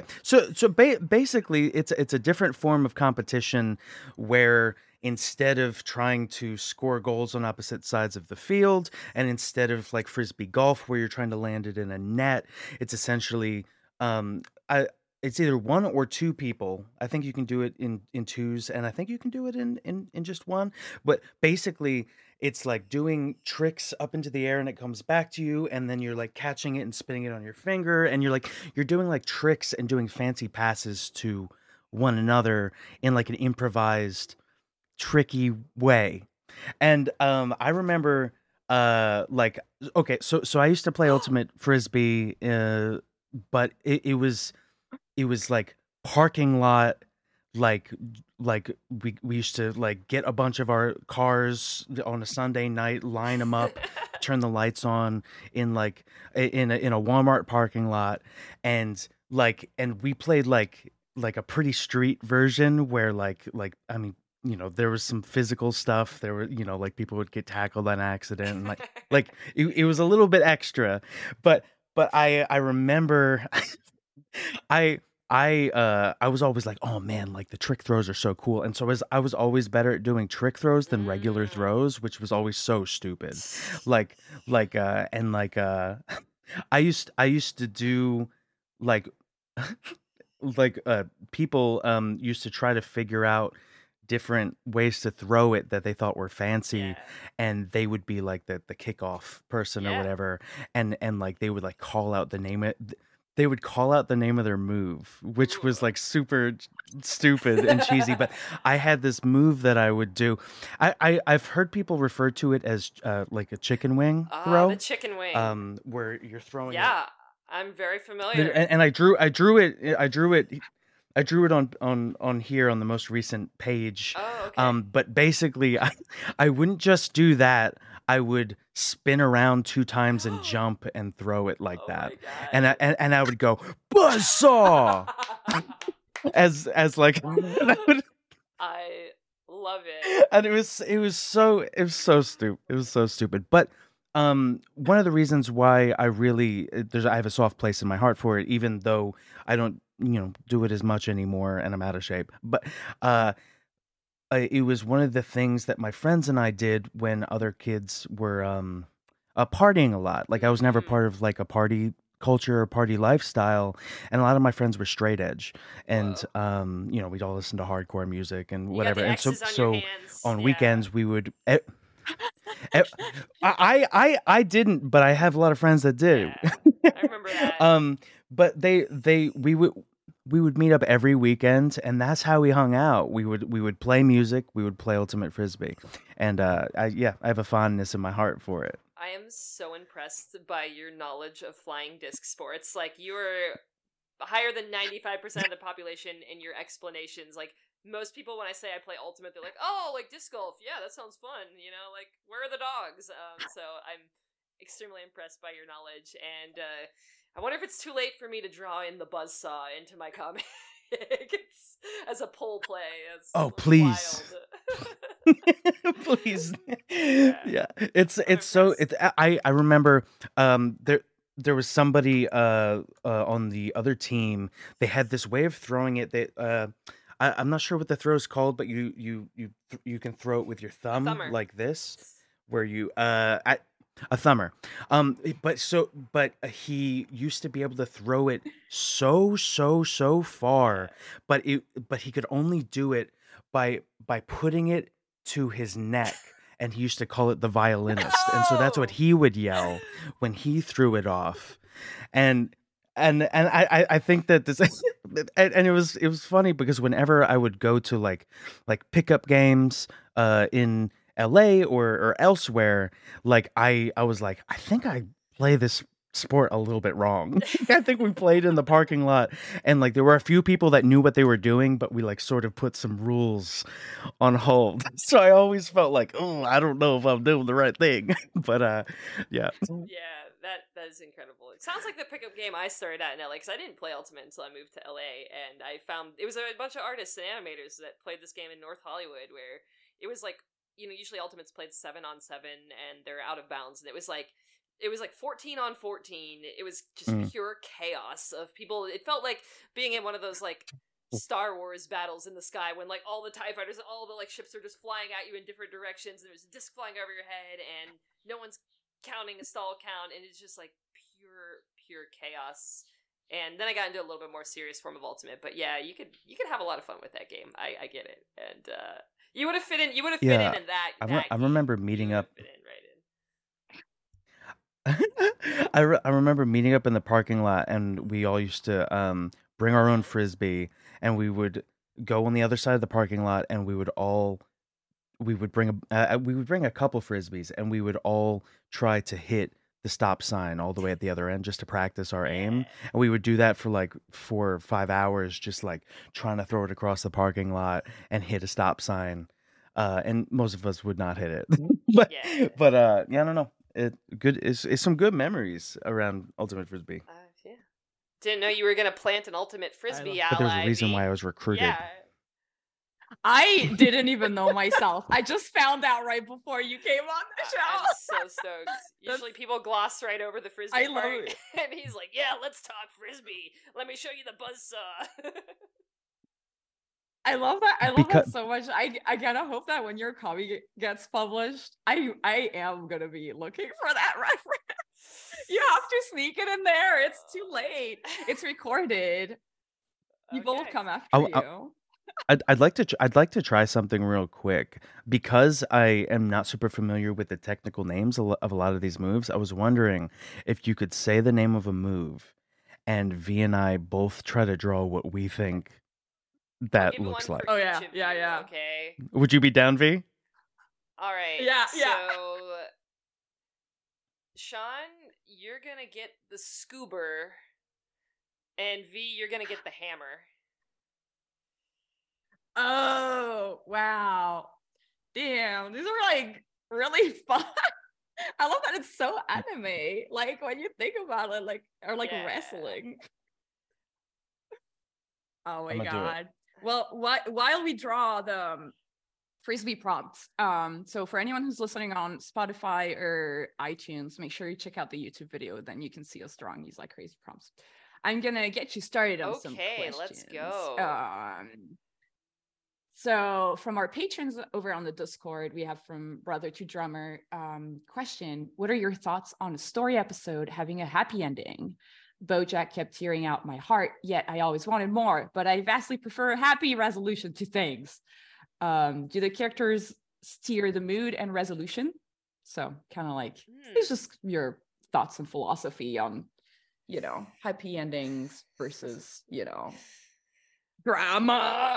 I think I don't want to speak for Raphael, but that's the whole premise of the show is that, like, it's a sitcom, right? And we're all used to the sitcom ending being, like, super happy, everything works out at the end. The lesson you learned pays off, and everyone smiles and hugs at the end of the episode. And BoJack's whole jam, the show, was flipping that script, right? And, the thing that you thought was going to happen wasn't going to happen. Actually, it turned out horribly for BoJack, and what I like about that show is I think it found a place for, like, the melancholy, like, it allowed you to sit in the sadness of the show in a way that, like, do you really want every single show to be, like, a happy ending or everything to work out? I like the show that when, at the end of an episode, it would hit you so hard, and then the credits by Group Love would come on, and it'd be like, back in the 90s, I was in it, and it would, so, like, I love the contrast of that emotion of, like, sitting in the sadness of whatever you just saw, and then this, like, bubbly, kind of popish song comes on at the end. So I don't think BoJack was ever going to get his truly happy ending. Again, this is all the creator of the show. I think there's a lot of room for emotional nuance. Like, I think we've come a long way in television to go from that sitcom feel-good TV to something that's a little bit more deep and pensive. There's a place for both. Yeah, totally. I love that. That's a great answer. Because like you said, we have like, the sitcom formula. It's such a clever thing too. Like the sitcom formula is like it's so embedded in our brains, like kind of taking that and like turning it out inside out or like upside down. It's like really It's what makes the show so cool. This is just like a kind of like crazy kind of fun question, but I think it's kind of funny. From our patron Joe Benson, do you think BoJack would date Tuca or Birdie, and how long would those relationships last? I don't think it's who BoJack would date. I think Birdie would be far too anxious to even go near BoJack, whereas Tuca would probably, I think Tuca would use BoJack as like a one night stand and then be out. Yeah, I agree. He's too much of a drag. I'm out. He's sad. And then BoJack would be like calling her and like trying to text her, and she'd just be moving on to the next thing. So it's not whether or not BoJack would date them; it's whether they would date BoJack. I love this question from one of our listeners on and previous friend of the show at Magic Bunny Art. What do you like the most about working on adult animated shows? Like we've been talking about just in the last question, I like that you can tackle a little bit more deep subject matter. There's a lot of great children's cartoons out there, so I don't say that to belittle them, but like I like that you can get into things like addiction, or like the most recent season of Tuca and Birdie was about like dating an alcoholic, and there's all these trauma and these much more adult deep issues that really resonate with people. And whether it be like the disgusting gross satire of South Park and letting your mind go to some of the most ridiculous disgusting places, or again exploring the depths that I talked about from like The View from Halfway Down. I love the adult themes. And I think adult cartoons are great, and that animation is a beautiful medium to explore those things, and it's important that we have adult animation and not just get pigeonholed as a kids medium. Yeah, I agree. Yeah, I feel like especially these shows like BoJack, Tuca and Birdie, like they've really kind of, they're like trailblazers into this like kind of like a new type of adult animation, I think. I am just going to give a shout out to at _Jordan Hess. We've kind of covered this question, but I'll just read it anyway. What was it like traveling all the way from the East Coast to the West Coast for your first animation job? Did you move to LA first, or did you wait to be hired before moving? Obviously, second question, we covered it, but I guess the traveling part. Jordan. I actually know Jordan. For me, like being a artsy queer kid who grew up in small town Pennsylvania, moving to LA was like the best thing ever. I immediately felt at home. I like the East Coast, and I love my Pittsburgh roots. I'm so proud of them. I am a terrible towel-waving Steelers fan at heart, but I found that you can be that and also like thrive in Los Angeles around so many like just brilliant creative people. You can kind of find whatever type of person that you're looking for, whatever you're into, you can find it in a big city like LA. So whether that be like your weird D&D group to like your like weird BDSM sex ring, to your dreadlock pot smoking hippies down in Venice Beach, to your ultimate frisbee jocks, you can find whatever kind of group of people that you are looking for in Los Angeles. And I love how diverse and eclectic it is. Amazing food. I'm a big fan, and but that's not to say it's better than those other places. It's just different.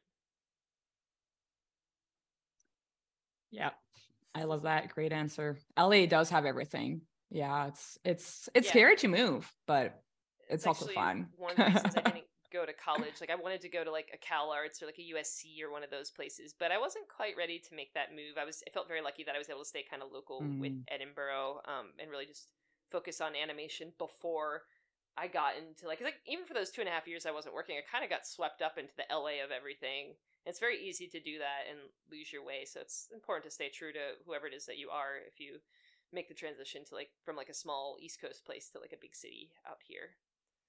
But yeah, I love it. And it's, V, you probably have opinions on this too, but it's like, it seems like it's increasingly less essential to move to a big city to work in animation these days with so much being remote. I don't know. I assume you're in LA too, Sean, right? Yeah.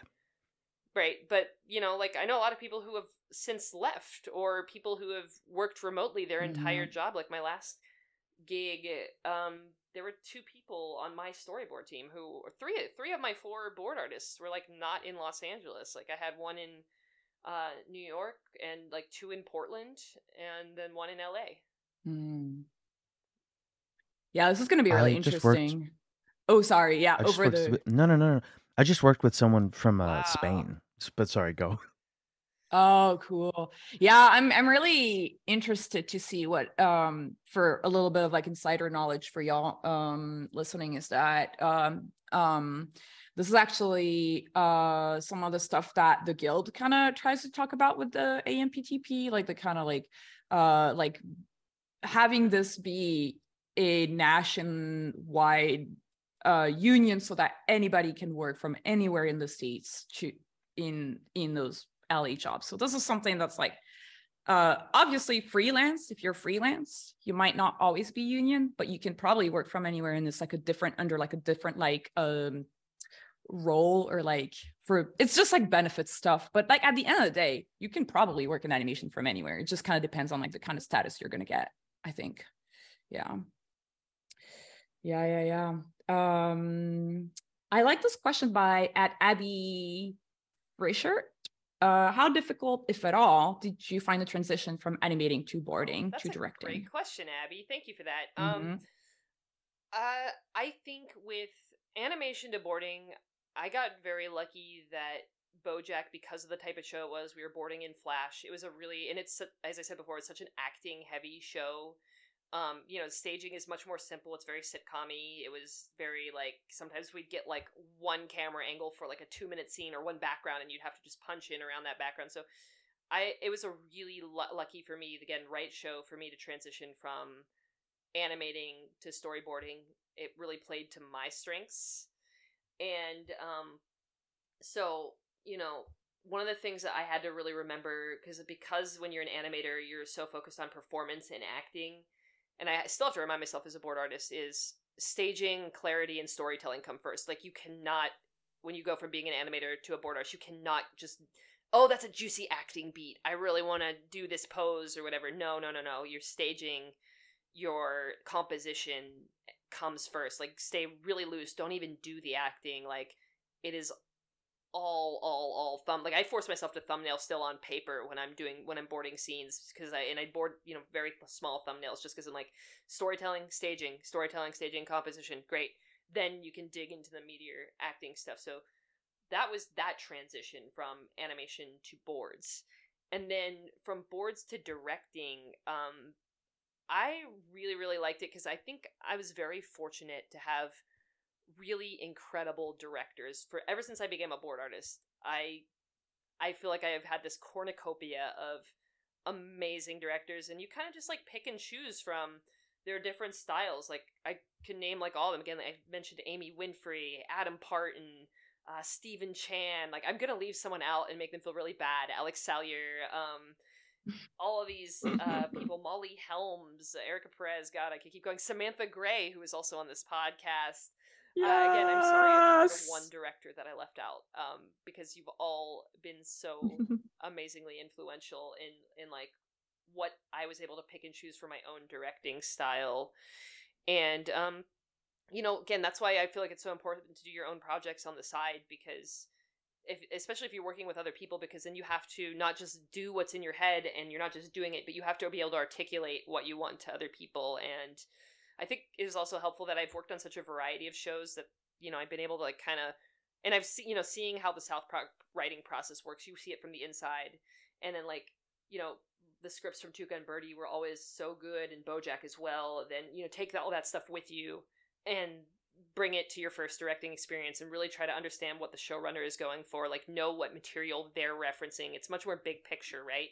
Like, you got to know what their influences are, like what they're going for. And then the other big part of it is you are managing a team. You have these people under you, and what you want to do, like, my goal is always like, how can I get the best out of the people? Like, how can, everyone brings different skills to the table as an artist. And it's like, what are their skill set, like, and how can you get the most out of it? What's the scene that's going to give them the best chance of success, based on their life experience, or based on how they draw, or this person's really good at acting, this person's really good at staging, like, putting your people in like very strategic positions to succeed, I think, and understanding who they are is casting them. You know, like, I'm never going to be a director that like is like, okay, you take the first third of the episode, you take the second third. You know, it's like, no, I think it's really important to cast by scene and by storyline throughout the episode, and you know, and try to give people scenes that they want to work on, that they're going to be passionate about. And you know, I don't know, I think those are all things that are important as a director. And you know, when you're in the first, I'll say one more thing, as I tend to be a little long-winded, but you know, when you're in your meeting with your director to, like, you know, we'd have a pre-thumb and we'd go over it with the showrunner, like, it's, you know, Pete Merriman, I should shout out him as well. He was my supervising director for my first directing gig, which, again, taking it back to meeting Amy Winfrey, right? That's her husband. So all these years later, I am directing, and her husband is my supervising director, and he's really couldn't have been asked for a better supervising director for my first one. But you know, when he always said, when you're in a pre-thumb with the showrunner, it's like, how do you start a conversation with them? You don't even have to get right what's on the script, but like, it's like getting as much information out of them, like what their intentions are with the script and what they want. So like, even if you show them an image of, this is what I was thinking for this scene, and they're like, no, that's completely wrong, don't take it personally. That's actually great, because now you know what they don't want, and you can work with them. And you know, it's about like figuring out what, not only the story, like your own creative vision, what you think it should be, but like how they want to tell this story, and making sure, because that's going to save you problems later down the road. Is, you know, get it wrong in the pre-thumb, so then when the board artist does it, it's like you're already hopefully hitting the mark.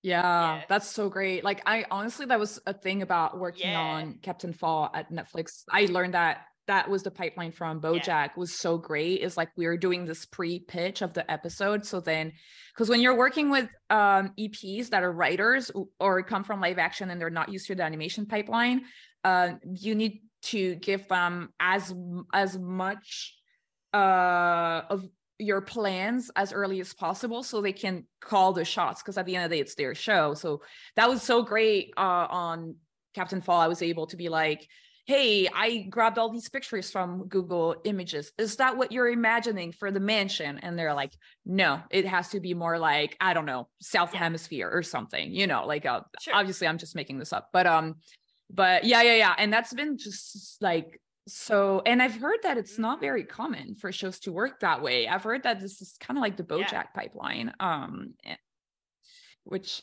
I think I'm so glad to have learned that, because I'm like, oh, why isn't everybody doing this? You know, you can solve so many problems so fast. It's really vital as a director to have that pre-thumb week. It's so helpful, and I think I attribute that credit to, again, Pete Merriman for making us a point to do that on our current show, because it's so helpful, you know, because you know, when you're a director, you don't always get a lot of FaceTime with the creators of the show, and you don't get often any FaceTime with the actual writer of your show.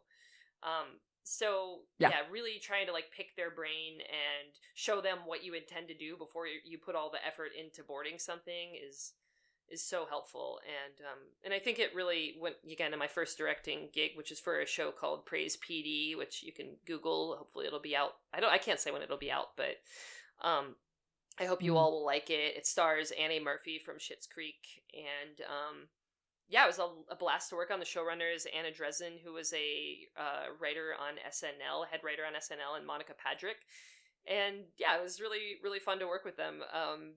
And like trying to really understand their sense of humor and what they found funny, and often their sense of humor would align with mine, which was good. And it was a great first directing experience, and I had a great board team. I feel really, really lucky that was my first.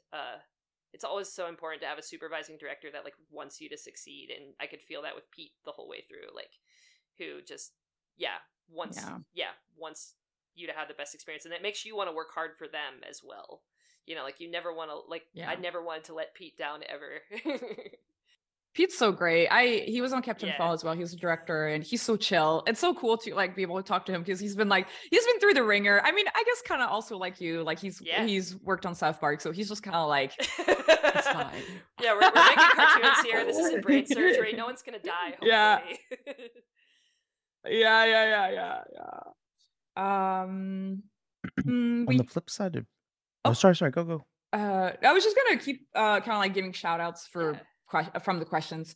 We had a question from Tim Levang, who was asking a little bit about kind of like we kind of went over like how it was like the atmosphere on South Park and stuff like earlier in the episode. So I think we kind of like covered that a little bit. One from @Bleach Aihime, which was how was boarding different from Toucan and Birdie versus BoJack Horseman, which you kind of like touched on a little bit. I'll try to keep it short, but yeah, like they're obviously stylistically, anyone who's watched both shows, they're very different. Like BoJack, it was more about the acting, it was very sitcom-y staging, and it was very puppeted from a board standpoint.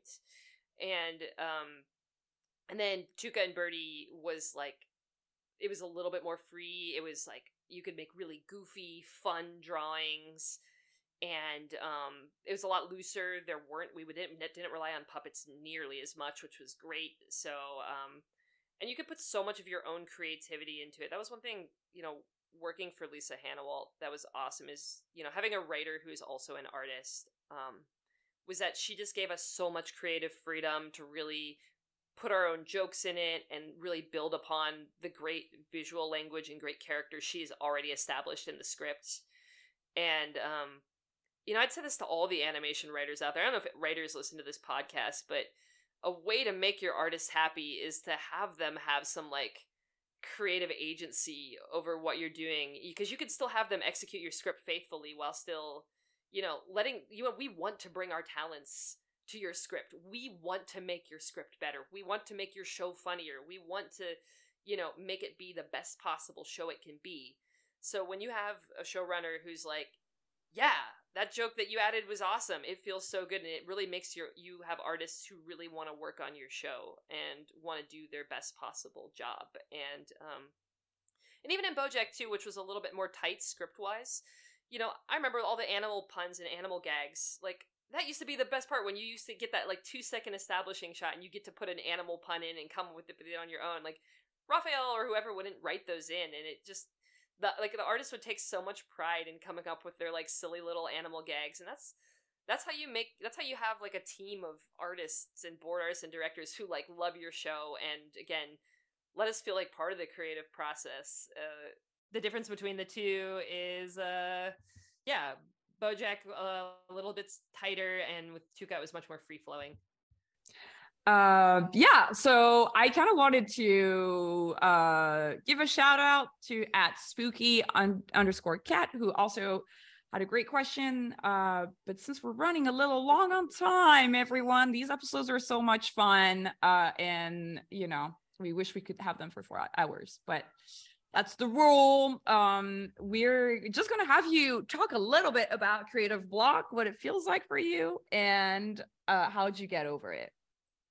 Okay. For me, creative block is at the end of my workday. Sometimes it's really, really hard to want to just jump back into my personal projects, and especially do the creative, like thumbnailing, like brain work of creativity versus the like, oh, this is grunt work, I'm doing line work, or I'm just doing little technical things. So I think for me to get over creative block, it's like, I try to get out of my head. I go for a walk, I do something else, I work out, I play ultimate frisbee, I try to get away from the computer. I get as far away from the computer as I can, and I feel like actually the best thing, as I'm meandering to my answer, as I usually do, is going for a nice long walk or a bike ride. That's when my mind is like blank, is when like the characters from my comic immediately pop into my head, and it's almost like I hear their voices, and I'm like, just my brain gets flooded with like, oh, this is the story I need to be telling. Oh, I need to think more deeply about this. So I think getting away from the computer, going for a run, going for a bike ride, something that like gets my body moving, gets the blood flowing, getting me out of the like, I'm sitting in front of the computer and I don't know what to draw situation is how I get creative block. Yeah. I love it. Yeah, I think that's like usually that one's a winner, getting like moving. Anything that you want to plug while you're on the show? If you want to follow me personally, I'm on Twitter and Instagram @MeganPraz. More importantly, if you want to stay up to date on my sports graphic novel, it is @ContestedStrip. And hopefully we will be better about posting things on social media soon. But yeah, stay tuned. We have the book hopefully coming out this year. We have a goal to finish the art by this summer, and we have lots of tasty samples that we hope to post over the next couple of months. So thank you guys too so much for letting me talk so much about my personal work, because it's something, you know, everyone wants to hear about your like South Park and BoJack and Tuca, but I really appreciate you both giving me so much space to talk about like my own passion projects. It means a lot. No, but you know, like that's what we do, right? We're like creatives, and it's like there's a reason why, you know, we're in this industry. Is like we love being creative, so we all have like our little thing on the side, and I think that's like what's makes us like whole, right? You know. Well, that's the end of this creative block. Megan, thanks for being our guest and sharing your story. Thank you so much for having me, you two. You're an excellent host, and I want to mention that as we were wrapping this up, my microphone fell over and I caught it, so this makeshift setup made it all the way to the end, and now it has toppled, so I think crispy reflexes. Yeah. See, it's important to play sports and be an artist, so you know you can catch the mic when your podcast mic falls over. So yeah, thank you both so much for having me, and I love the podcast, and yeah, you both are awesome. And thanks to our listeners. Follow us on Twitter at CRTVBlock, where we ask for drawing prompts and questions to ask our guests. Huge thanks to our editor, Clemens, for editing the podcast, and Malik for helping us to produce this show. If you love our show, then support us on Patreon. Becoming a patron gets you early access to interviews as well as bonus episodes. And it helps us pay for things like Zoom and Google Drive and all these little knickknacks that are important to getting a podcast rolling. Click the link in the description of this episode. I have been your host, V. And I was Sean, aka Lord Spew. Keep being creative, and we'll see you next week. Bye! Bye!